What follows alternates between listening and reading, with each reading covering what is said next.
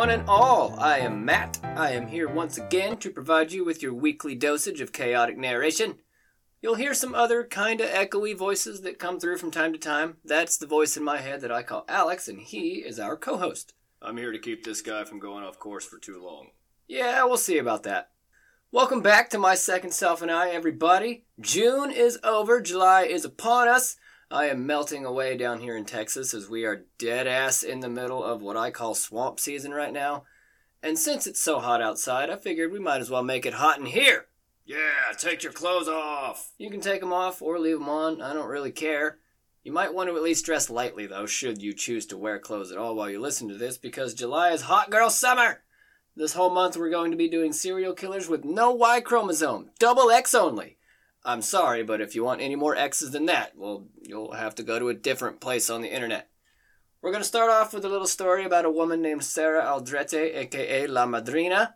There's going to be some stuff about some obscure religious practices such as Santeria and Palo Mayumbe. If you listened last week, don't worry, my Spanish accent is a million times better than my British/Australian is.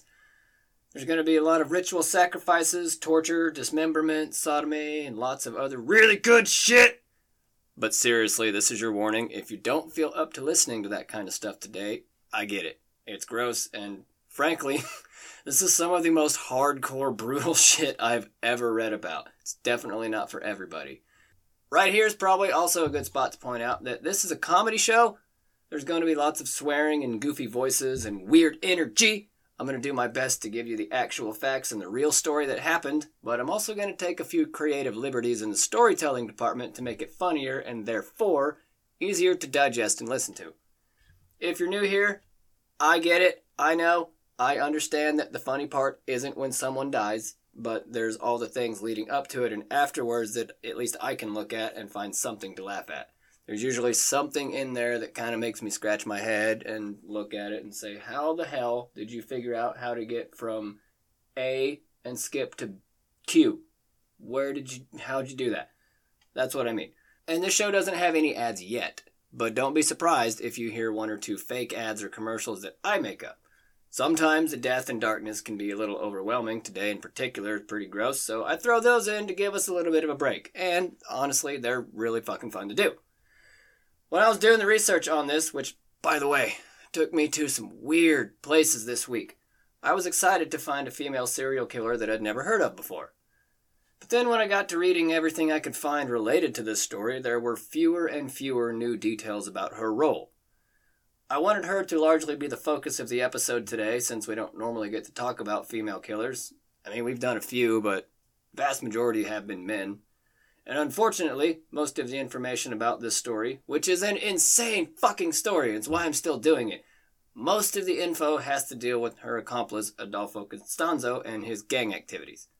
The two worked closely together in a mini cult/drug cartel out of Matamoros, Mexico, where many gruesome ritualistic murders took place. The focus in many of the articles is on Adolfo, as he was the leader of the cult, but Sarah was involved with at least one of the most brutal ones, and was a key player in selecting victims for their sacrifices.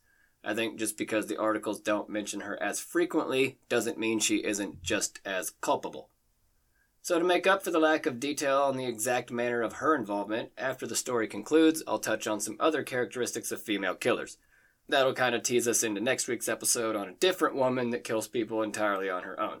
I don't know who it'll be yet, but rest assured, she is a strong, independent woman that don't need no man to help her murder. So if all that sounds good to you, take a seat, take your shoes off, put a comfy robe on, load a bowl, crack a beer, play a video game, whatever thing you do to unwind and mentally prepare for a good time. Go do that while you listen to me tell you this crazy story about ritualistic cult murder. I think the way I want to begin is with some information about Santeria and Palo Mayumbe. This was absolutely the most interesting part of my research this week. I'd never heard of any of this before, and I love learning new things, and explaining it now will make it easier to get through the more confusing details in the story later on. There's a few aspects to it that we need to just get out of the way and elaborate on before we get started. So, I'm willing to bet many of you have heard the term Santeria before. perhaps most notably in that one song that we're all about to sing right now on the count of 3. 1, 2, 3. I don't practice Santeria, I ain't got no crystal ball, but there's not many of us who've heard of Palo at all. Mexico and other Central American countries have long since embraced spiritualism and magical religious practices. Practices of beliefs of the ancient Aztecs and Mayans, as well as other tribes native to Mesoamerica, blended well with the ideologies of enslaved peoples brought over from Africa. We've actually talked about ancient Mayans before, way back whenever I was still operating under a different name and didn't know exactly what I wanted to talk about yet. I did a history on the Mayans back then. Some of you might have already known part of this, some of you might not have. While based primarily in Roman Catholic ideologies, what we know today as Santeria, Palo Monte, or Mayumbe, and Voodoo share many common practices that seem pretty far off from what you generally hear attached to Christianity, such as ritualistic sacrifices involving goat heads or chickens, other small animals, magical talismans or other holy artifacts, drinking the blood of the aforementioned sacrifices, slapping their nipples with a cornstalk until they turn purple, whatever, you know. Where do those practices originate? During the Atlantic slave trade of the 16th through 19th centuries, many Central African peoples such as the Bakongo had began embracing Catholic ideologies and blending them into their existing practices. It's my understanding they did this so as to not lose their religious autonomy. One way they achieved this was by sanctifying their deities in the eyes of Christianity, claiming them as saints. Another way they did that was by definitely not slapping their own nipples with cornstalks. Come on, that was an easy one. I also think that's a really interesting and clever way to hold on to something important to your culture. The reason for this, I think, can kind of be looked at a couple different ways. Either oppressive Christians wouldn't be able to say their tribal religious beliefs are barbaric if they share a commonality with Christianity, or perhaps the teachings of such an entirely different religion from their own were so captivating they couldn't help but assimilate some of it into their practices. At least, that's how it kind of seems to me based on my limited knowledge of history. And I could make an entire episode dedicated to Palo and Santeria and everything that involves those things. It's so deep, but I didn't have time to get into it today. And it would be a really fun thing to do, but we're only going to focus on a couple of them. Namely, bear with me, the Nganga, Nfumbe, and the Palero. The what? I know, those are some very different words than the ones I usually get to say, and I'm going to explain them, don't worry. Basically, the Palero puts the Nfumbe in the Nganga. The Nganga acts as the physical manifestation of deities called Mpungu, and the Palero or Palera uses them to do their bidding. Said bidding can range anywhere from healing to intense physical pain upon others. The only difference between the benevolent or malevolent ritual is whether or not the Nganga has been baptized. Okay, so what do they do with it? How do they use it? The Nganga is a big-ass cauldron filled with sticks pulled from a certain tree, animal bones, hair, blood, and other offerings. The stuff inside the Nganga is the Nfumbe. The Nganga is fed through blood offerings from animals such as dogs, goats, chickens, cats, whatever a cockerel is. I think it's a bird, I don't know. But rarely is human blood ever used. Feeding the Nganga channels the Mpungu, or the spirit, inside the Nfumbe to manifest itself to the will of the Palero or Palera, the person that tends to the Nganga. It is said that should the Nganga develop a taste for human blood, it will continually demand it. Keep that in mind for later. That's also, I think, the main difference between Santeria and Palo. Santeria doesn't advocate for the use of human sacrifices, whereas certain aspects of Palo can and do. Just like with Christianity, there are differing sects of Palo that have different practices, but I don't think all of them involve human sacrifice, just some. This is an entirely new set of religious information for me to sift through and attempt to absorb in 1 week, so I apologize if I missed a critical piece or if I misunderstood something, but that should at least be enough setup for us to get through with the rest of the story without having to stop and explain too much.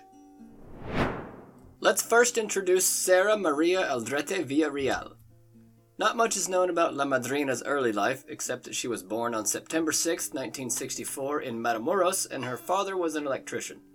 She went to high school across the Texas border in Brownsville, where she was a model student, attended secretarial school for a while where she continued to thrive, but her instructors were pushing her to attend a real college. However, like many young college-age people, love interests tend to get in the way of personal growth, especially when you're a 6'1" blonde, athletic, caramel-colored beauty queen. Fuck school, I'm gonna go fuck that guy. She married a man named Miguel Zacharias. This was destined to fail, however, as he was 11 years older. Their marriage quickly fizzled out, and after 5 months, they were separated and effectively divorced. Alright, that didn't work. Now let's try to go on to school. In 1985, Aldrete got resident alien status in the U.S., where she enrolled in Texas Southmost College, a 2-year school in Brownsville. She was working part-time as a secretary and aerobics instructor while attending classes for a major in physical education. By the end of the first semester, everybody knew who she was. A tall, hot aerobics instructor that was also charismatic enough to make it onto the Who's Who list at the university, which only had 32 other people on it out of about 6,000 students. That's pretty impressive. Sarah was having the time of her life at college and even made time for extracurriculars like organizing a booster club for a soccer team and also earning the Outstanding PE award in her spare time. Life is already going about as well as it could for Sarah, and then she moves back in with her parents back in Matamoros. She soon meets and begins dating a man that would, for all intents and purposes, force her into the position that she finds herself in later. Gilberto Sosa was a drug dealer associated with the Hernandez family, a small-time drug gang that was, at this moment, in over their heads. He was also Sarah's boyfriend, and his connections would prove to be a key element to this story. See, Gilberto was being watched by the other half of the future cult leaders, Adolfo de Jesus Constanzo. He's the mastermind behind this entire thing, and he is a scarily smart, ruthless man who'll stop at nothing to achieve his goals.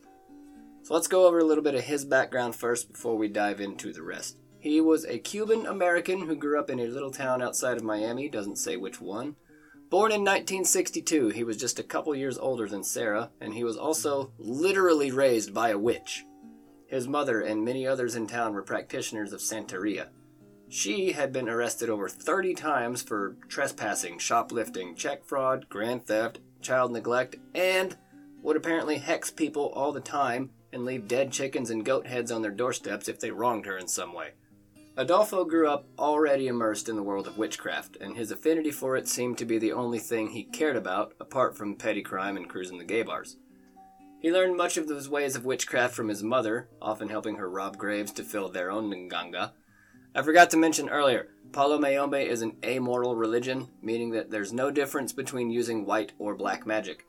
While there are deities and gods in Palo, they are completely disinterested in human affairs. We don't give a fuck what you do with it, just give us our offerings and you can have all the power you could ever want.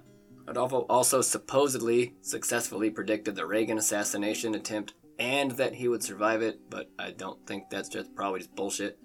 1983 is a big year for him though. He fully devotes himself to the Palo version of Satan, Kadiem Pembe, which is, in turn, devoting him to the worship of evil for profit. That is a sentence. Wow.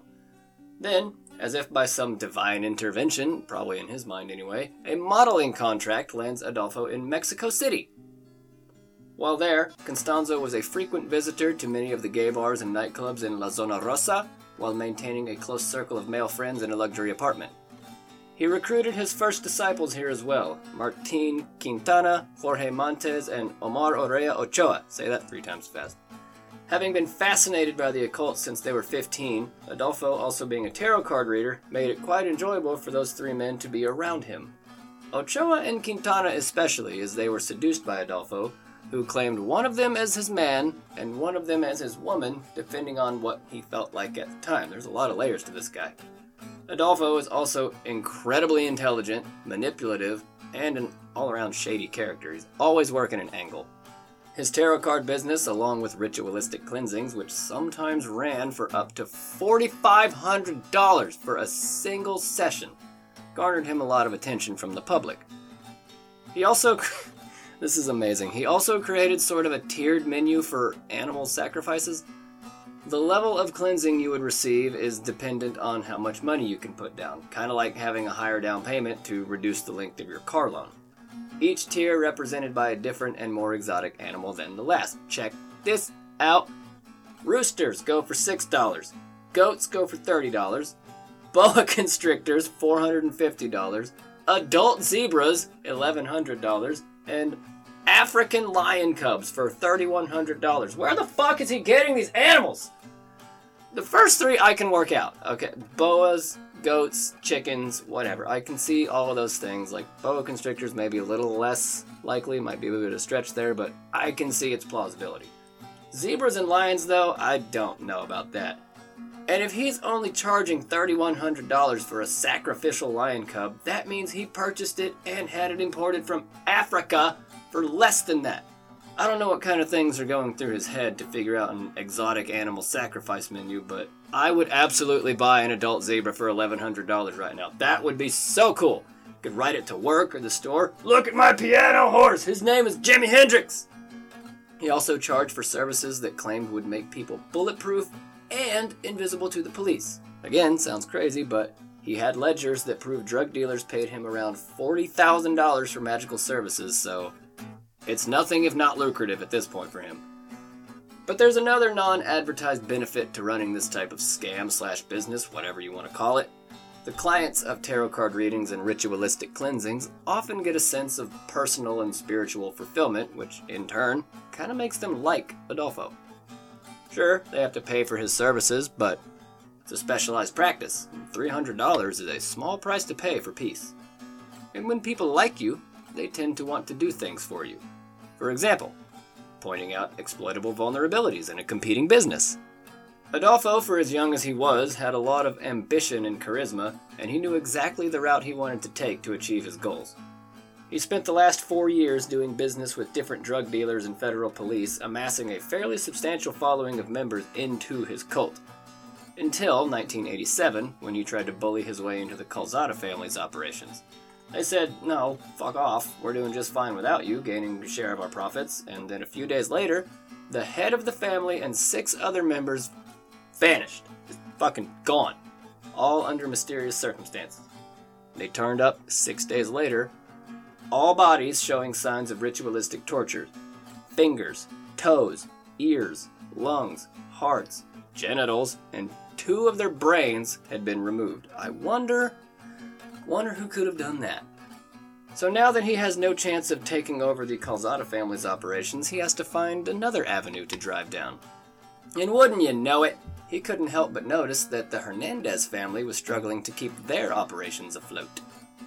When he finally got wind of Gilberto and his new relationship with Sarah, he began planning his next scheme, which to his credit actually worked.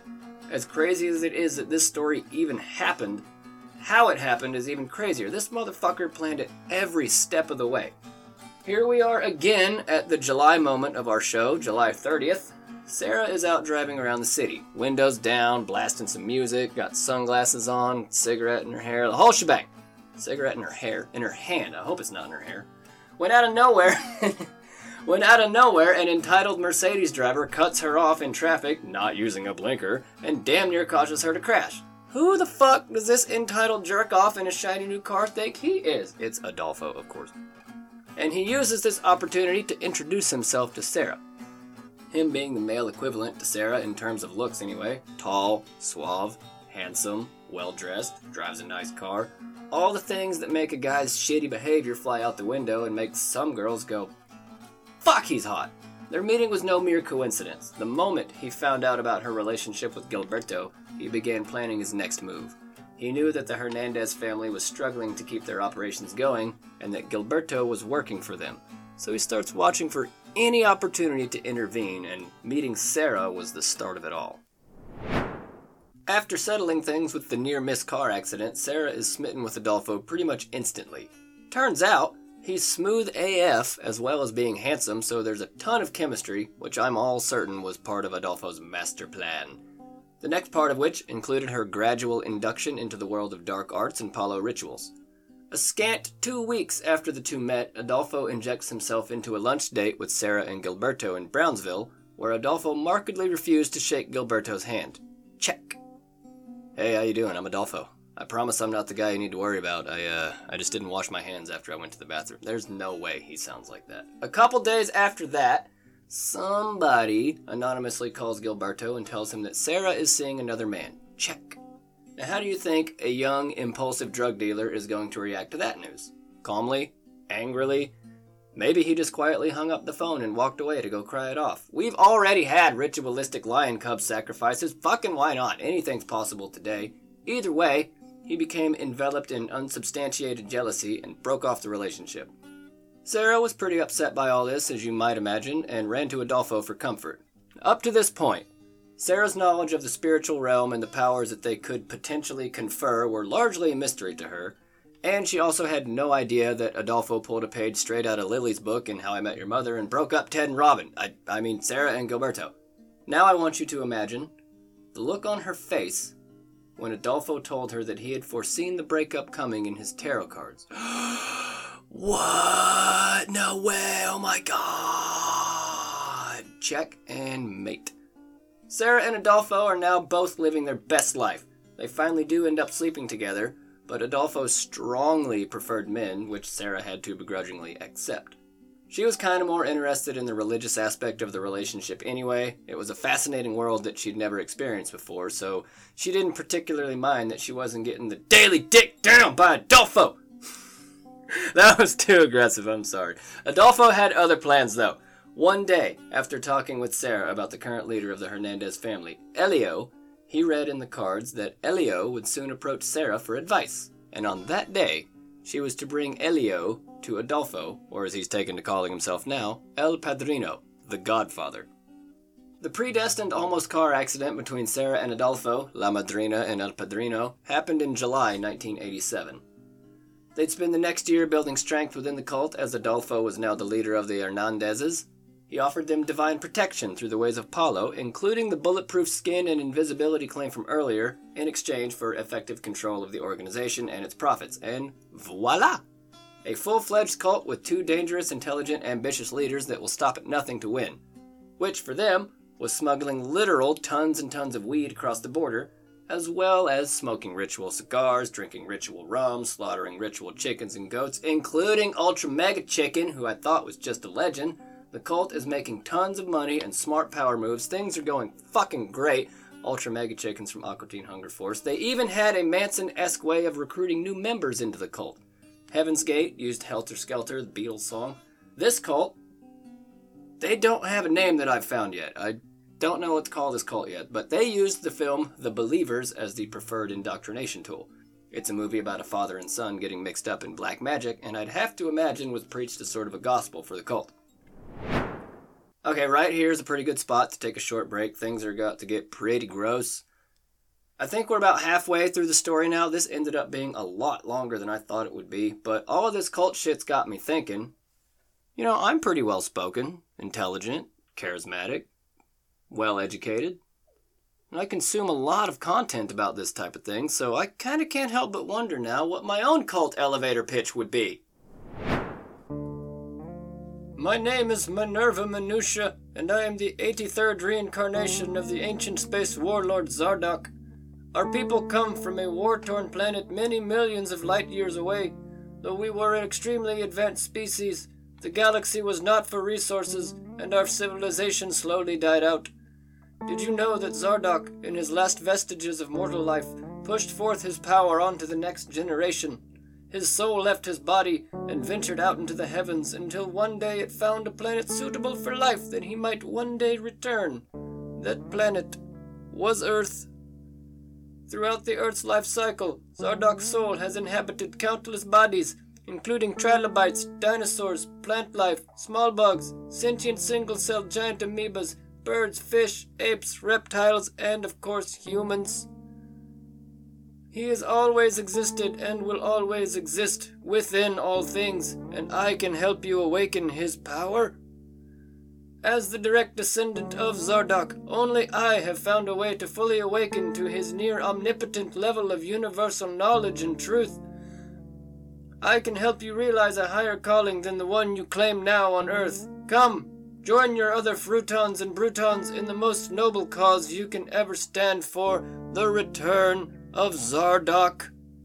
With your help, I'll finally be able to manifest the physical body of Zardoc and bring about an era of peace through the destruction of all suffering.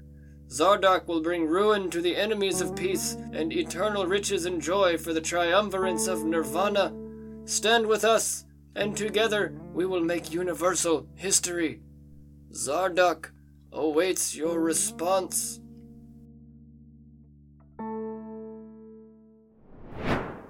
Okay, back to the real cult again. So things are going great, operations seem to be running smoothly, profits are rolling in, but it's just not enough for El Padrino. When you get to the highest echelons of power and wealth, you kind of just want more. You want to see just how far you can go. And weirdly enough, he doesn't physically go very far from where we just were. I believe they met in Mexico City, but at some point, the base of operations where they get busy with the cult stuff is just outside of Matamoros. And guess what? We are once again going to visit the rundown, dilapidated piece of shit building outside of town. This one was about 20 miles outside Matamoros, called Rancho Santa Elena, and is the site of what's about to be some of the most gruesome, brutal examples of murder I've read about in a long damn time. I don't know who had the idea first, Sarah or Adolfo, but one of them decided that the group just wasn't performing well enough, and they needed to up the ante and step up their sacrifice game. Look, we gotta do something, alright? We've only been able to sacrifice one of those lion cubs, and the other one keeps getting bigger and eating all of our other animals. So how about this? How about we just say fuck it and sacrifice our enemies to the gods and take the protection for ourselves that way? We get rid of the competition as well as protecting ourselves. It's a win-win. That discussion probably didn't go down that calmly. It was likely more of a "we're doing this now" kind of thing. The first two people he sacrificed were Hector de la Fuente and Moises Castillo. Moises was a young man from Houston that traveled to Mexico once a year to work the cornfields, and unfortunately, in May 1988, he and Hector were both shot and killed by the cult. Still not enough for El Padrino. Back in Mexico City, I guess he kind of goes back and forth. There's probably other drug deals going on as well as sacrifices too, that makes sense. One day after my birthday, on July 16th, also 1 year before, Adolfo supervises the torture and dismemberment of Raul Paz Esquives, former lover of cult member Jorge Montes. He was one of those first three guys who wasn't Adolfo's man or woman. As for his body, they just dumped it in the street for people to find. And people did find it. Tiny ones. Children came across the gruesome body and ran screaming to the police. Was the dismemberment really necessary? Couldn't they have just regular killed him? Oh shit, no, absolutely not. Paulo demands brutality, blood, and viscera. Pain and mutilation are crucial. Sacrifices must die screaming, otherwise there's no point to any of this. And as for the sodomy, well, that's just a benefit to playing God. What the actual shit? That's what he really told his followers. Anything short of screaming and agony is not good enough. That is terrifying. A lot of their sacrifices were people that either Sarah had picked out that had previously wronged her, or rival members of other gangs. And when you do what this group does, there's bound to be some blowback. A deal went pear-shaped for a rival group, and the cult ripped them off for about $800,000. Then on August 10th, the rival cult group kidnapped one of the Hernandezes and his 2-year-old son, threatening to kill them if the money wasn't returned. So what does Adolfo do? He does what he's best at. He kidnaps a stranger off the street, tortures and kills them at Rancho Santa Elena, offering a sacrifice for protection and intervention. And as far as he knows, it worked.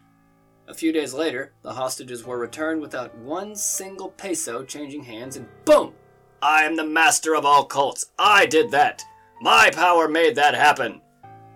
Adolfo is not one to shy away from taking credit for something that makes himself look better. Oh, what's that? You think just because you're on the same side as Adolfo, you're immune to his insanity? Think again! Just ask Jorge Valente de Fierro Gomez. He broke Adolfo's rule about not using drugs and very quickly became the next sacrifice. Protect us spirits from the ravages of drug use and the dark path they could lead us down. Deliver us into tranquility with this violent, bloody offering. What the fuck, Adolfo? Imagine if this guy didn't grow up surrounded by literal witches. With his tenacity and willingness to do anything, he really could have made a positive difference somewhere, if not for that damn witches coven outside Miami. While we're at it, also, nature versus nurture for this guy? Fucking both. Kinda like our last mini-cult, I can't point to one any more than the other for him. In between all the killings, they're also pulling off high-value drug deals all over the place, which, given the nature of, sometimes leads you to new targets. Esquivel Rodriguez found himself at Rancho Santa Elena on Valentine's Day, 1989. But then, also, 2 other drug dealers just happened to show up and walk into the room when this was going down, and they got thrown into the mix too. Ruben Vela Garza and Ernesto Rivas Diaz also found themselves bound and tortured. What amazingly terrible, unfortunate luck. How many is that now? I think we're up to 8 in 8 months, so like 1 a month on average. By the way, Adolfo is basically just making shit up as he goes along. Whatever kind of rule he needs to make up or dodge seems to just be whatever the situation calls for. Smoking a joint? Death. Stealing from the cult? Death. Talking to the police? Death.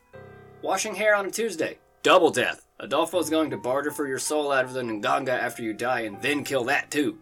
9 days later, they kidnap another stranger off the streets who is still unidentified to this day. And with 9 bodies under their belt in such a short amount of time, you would think that a group that gains power through blood rituals would be pretty well set up, right? Pretty well protected? Well, maybe from outside sources as far as the cult is concerned, but power and greed does strange things to you. Makes you not think straight sometimes. On February 25th, they kidnapped and decapitated a young man who turned out to be Elio Hernandez's nephew, Jose Luis Garcia. Whoops.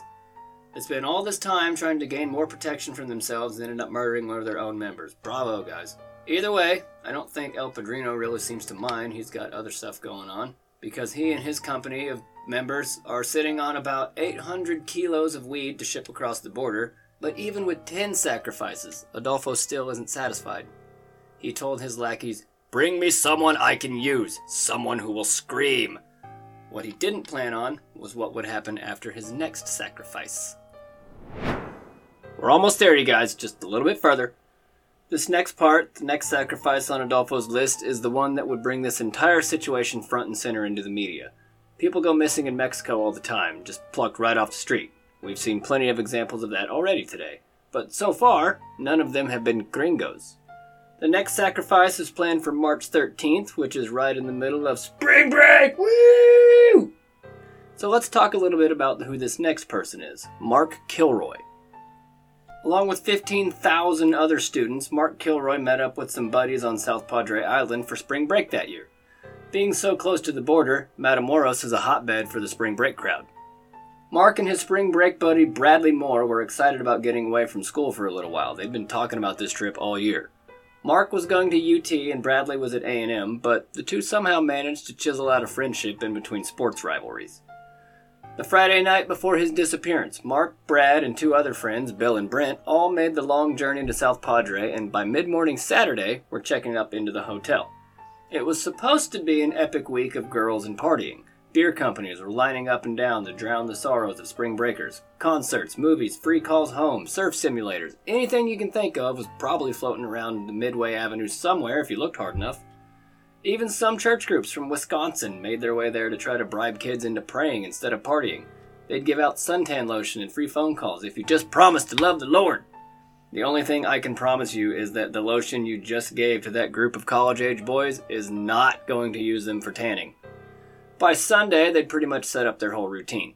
Wake up, shake off the hangover, go down to the beach, watch the Miss Tan Line contest, fuck yeah, then go insane when officials try to prevent said contestants from taking their tops off, fuck no, don't you dare get in the way of our good time, and those titties, they go hand in hand. Both of them if I get lucky enough. After that, they would try to nap off the hot Mexican sun and then go party at the bars at night. The next day, Monday, was as epic as they had ever hoped for. Solid sun, good waves, cold beer, loose titties at the tan line contest, good music. Woo! Spring break was in full swing, and Mark was having the time of his life. That night, the group ended up at the Hard Rock Cafe, previously converted for spring break from the London Pub. Those are the 2 most different kind of drinking establishments you can have that I can think of. A quiet, reserved, docile pub where you can grab a pint with your best mate, or you can chug alcohol from both ends while we ram salty fried food down your throat, surrounded by loud music. Fuck yeah, spring break! Woo! And why the hell is there a London pub in Mexico? Pardon my ignorance, but who's that really for in a town that close to 2 international borders that isn't the UK? We're gonna have to go back to this voice, yeah? Make it authentic for the location. No, don't worry, I'm not. It got to be about 2 in the morning, and Bill finally notices, shit, where the hell's Mark? Mark was outside chatting up one of the tan line contestants like a boss. So Bill, Mark, and the girl all start walking back. Time to go back to the hotel. Mark stops off at a private residence to say goodbye to Miss Tanline while Bill steps around the corner to go pay the water bill. By the time Bill gets back, Mark is gone. Vanished.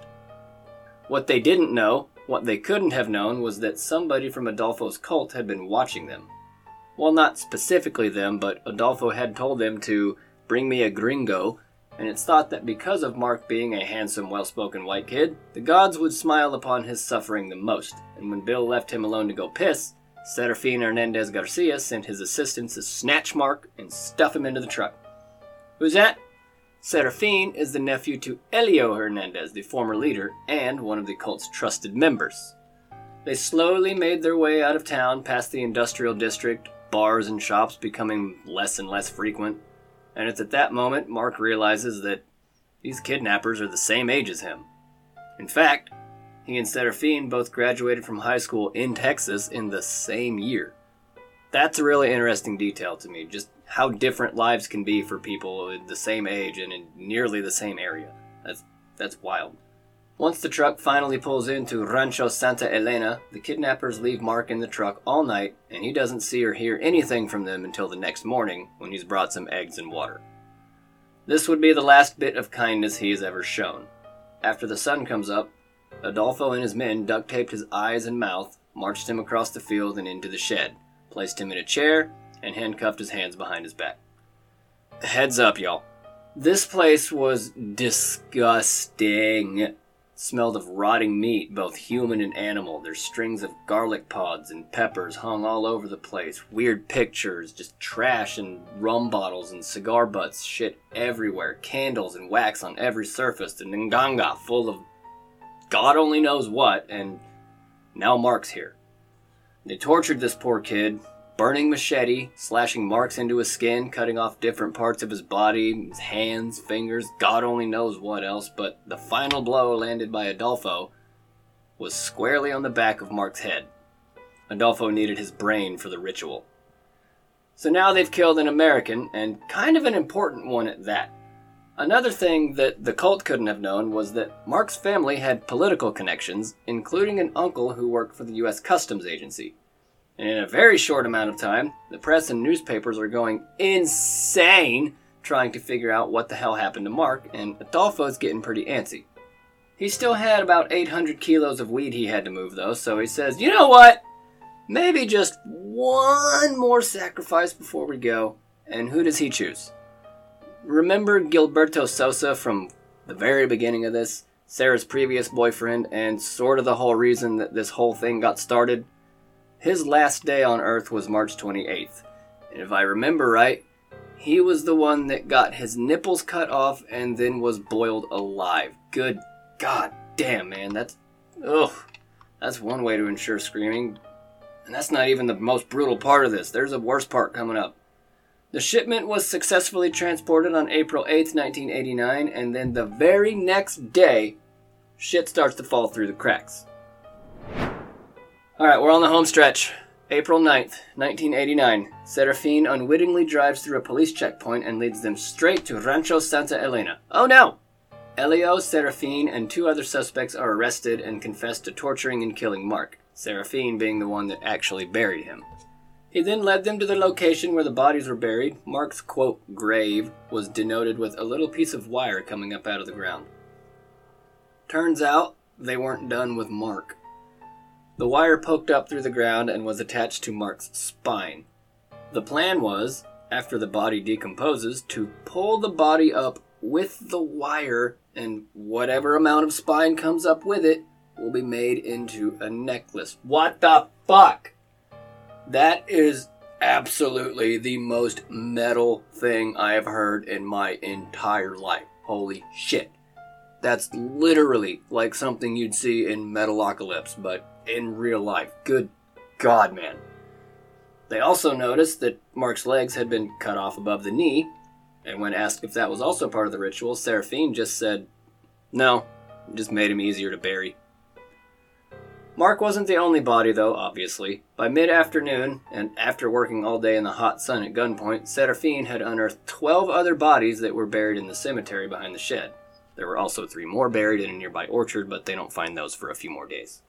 And by now, the news media is losing their collective shit over this. Holy crap, think of the ratings. Everybody wants to get this story out, including Oprah and Geraldo Rivera. Literally everybody wants a piece of the ratings pie from this.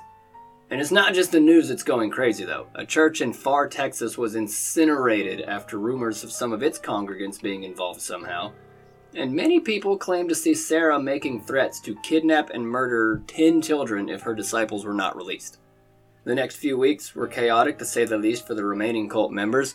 April 22nd, Rancho Santa Elena is torched and burned to the ground by investigators, and then cleansed of evil spirits and all lingering negative energy from, the grossness. Curanderos sprayed the burning ash pile in graves with holy water and other relics of white magic to purify the land. Curanderos is Spanish for, I think, medicine man. They're like the holy cleanser person, I think. 2 days after that, on April 24th, Jorge Montes is arrested. 3 blocks from where the Calzada family from way earlier was wiped off the face of the earth. And 3 days after that, the group finds themselves in the last stronghold of their dying business. Sarah takes this opportunity to poorly attempt to weasel her way out of this by writing a note and dropping it from a window in the tiny apartment they now find themselves holed up in. This note said, "Please call the judicial police and tell them that in this building is those that they are seeking. Tell them that a woman is being held hostage. I beg for this, because what I want most is to talk, or they're going to kill the girl." About that. She's the only woman in the apartment, so this sounds like she's trying to get out of this so she can make a plea deal. Only 3 of the 5 people in this apartment would come out on the other side alive.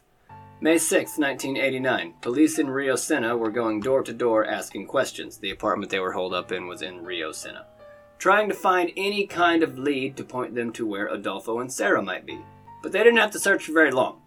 Adolfo sees them out the apartment window, freaks out, and begins shooting wildly at the police and throwing huge wads of cash out the window. "If I can't have it, nobody can." Except you just literally threw money out the window for anybody to find. Oh, maybe those kids from earlier found some and paid for the therapy that they definitely needed after finding a mutilated corpse in the street. 180 officers quickly surrounded the building, and the next 45 minutes was a wild shootout. Amazingly, though, the only injury was an officer from when Adolfo first started blasting. Adolfo quickly realizes that there isn't any way out of this, and quickly transfers power over to his other right-hand man, El Dubi. Very quickly on El Dubi. He was one of the Hernandez's longtime hitmen. He'd been involved with the group from the very beginning, but I didn't have time to go all the way into his background. I'm sorry. It is bloody and complicated, though, and lots of bad shit from him, too. So he's right where he belongs as far as, context for this story goes. Adolfo hands El Dubi his weapon and orders him to shoot Adolfo and his lover, Martin Quintana.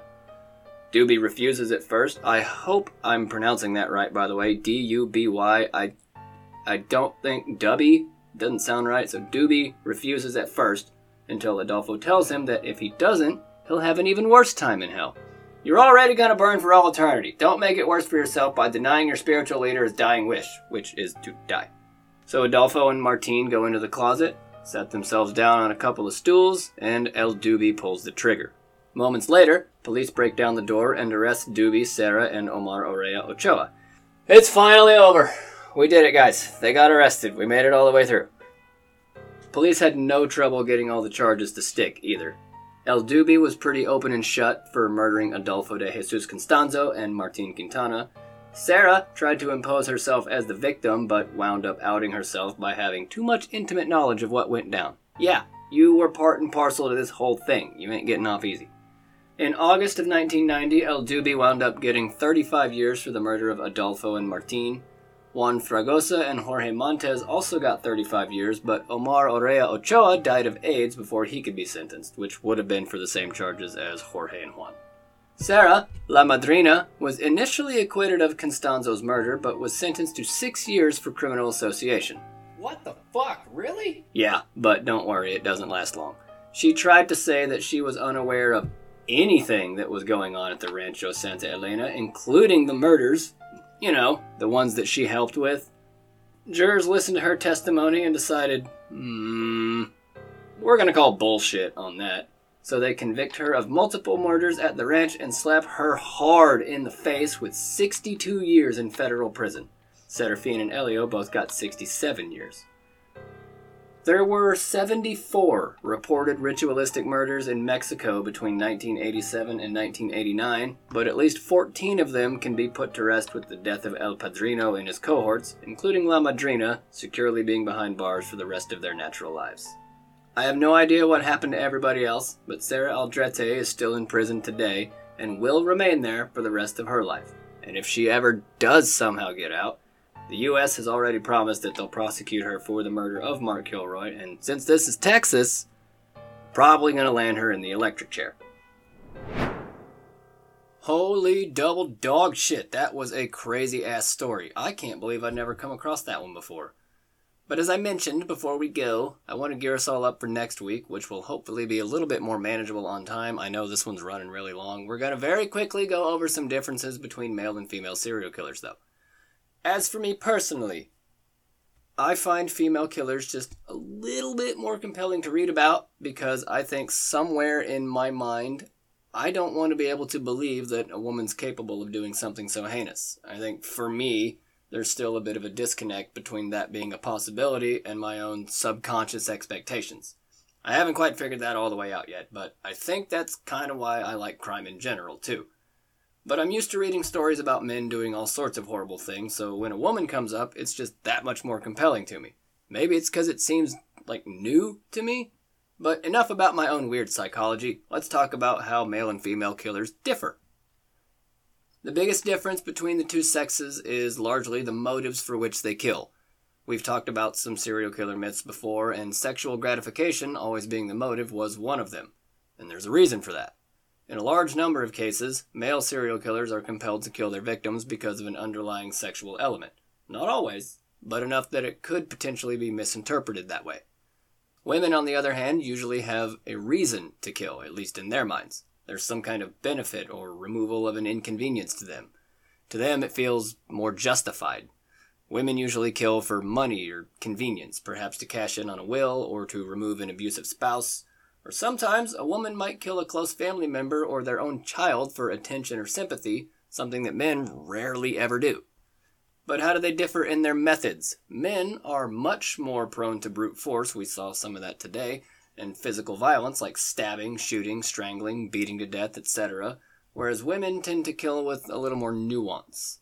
Drowning, poisoning, suffocation, things that don't damage the body quite as severely, things that don't build up nearly as much evidence. No blood splatter or shell casings or fibers from rope or gunpowder residue. Simple, quiet, effective is the way to go. The more violent a murder is, the more likely there is to be evidence of it. And lastly, male killers are 6 times more likely to kill a stranger, whereas women are twice as likely to kill someone they're already familiar with. I actually don't think I knew that before today. That's kind of neat. Okay, so there are just a few of the main differences between male and female serial killers. Next week's episode, we'll take a look a little bit deeper into that and see just how much of it lines up with whatever story I can find. I haven't decided yet. Got a lot going on. It'll be good, don't worry. If you like that story, do me a favor. Leave me a rating or review on iTunes or Spotify. I think you can do it on both of them now. That would be super dope of you. Oh yeah, I'm also doing TikTok stuff now, so if you're over here listening from that, hi! Thanks for coming. And the rest of you can see what I'm doing over there at Second Self Pod. It's just some clips of the show, so if you've already listened to everything I put out, you're not missing anything. I'll eventually get around to clipping out all of my episodes, but hey, I'm only one man. Might take me some time. Speaking of taking time, this episode also marks my 1-year anniversary of launching a podcast. Woo! My very first episode aired July 1st of last year and could not be more different than the story I just told you. It was about fucking sushi. This has been a really fun journey and experiment for me. I wanted to see just how far I could take this podcasting thing on my own, just based on my own creativity. And here I am a year later, still going strong with the same microphone and the same computer, planning on doing more. If you've been with me from the beginning, I cannot thank you enough for even bothering to take the time. I'd like to think that in the last year my quality has improved. I've certainly got better at writing, talking, my segues are just a smidge less awkward. I've gotten the music stuff going on in the background at a pretty good level now. My joke writing has gotten a whole lot better, and I have recurring characters somehow. I'm figuring shit out! And I have you all to thank for that. If you didn't listen, I probably wouldn't care enough to bother. This takes a long time to put together. Although, in a weird way, I'm kind of thankful that I also haven't made any money off of this show yet either. I think that's allowed me to really appreciate the process and figure out exactly what works and what doesn't work for me or for you all out there. So here's to another year of Matt and sometimes Alex fumbling their way through crazy stories about murder and honestly whatever else. I don't know. I might get tired of murder one day. Who knows? But rest assured, if it's weird enough, I'm going to talk about it. So we'll see you all next week, everybody. Until then, stay kind.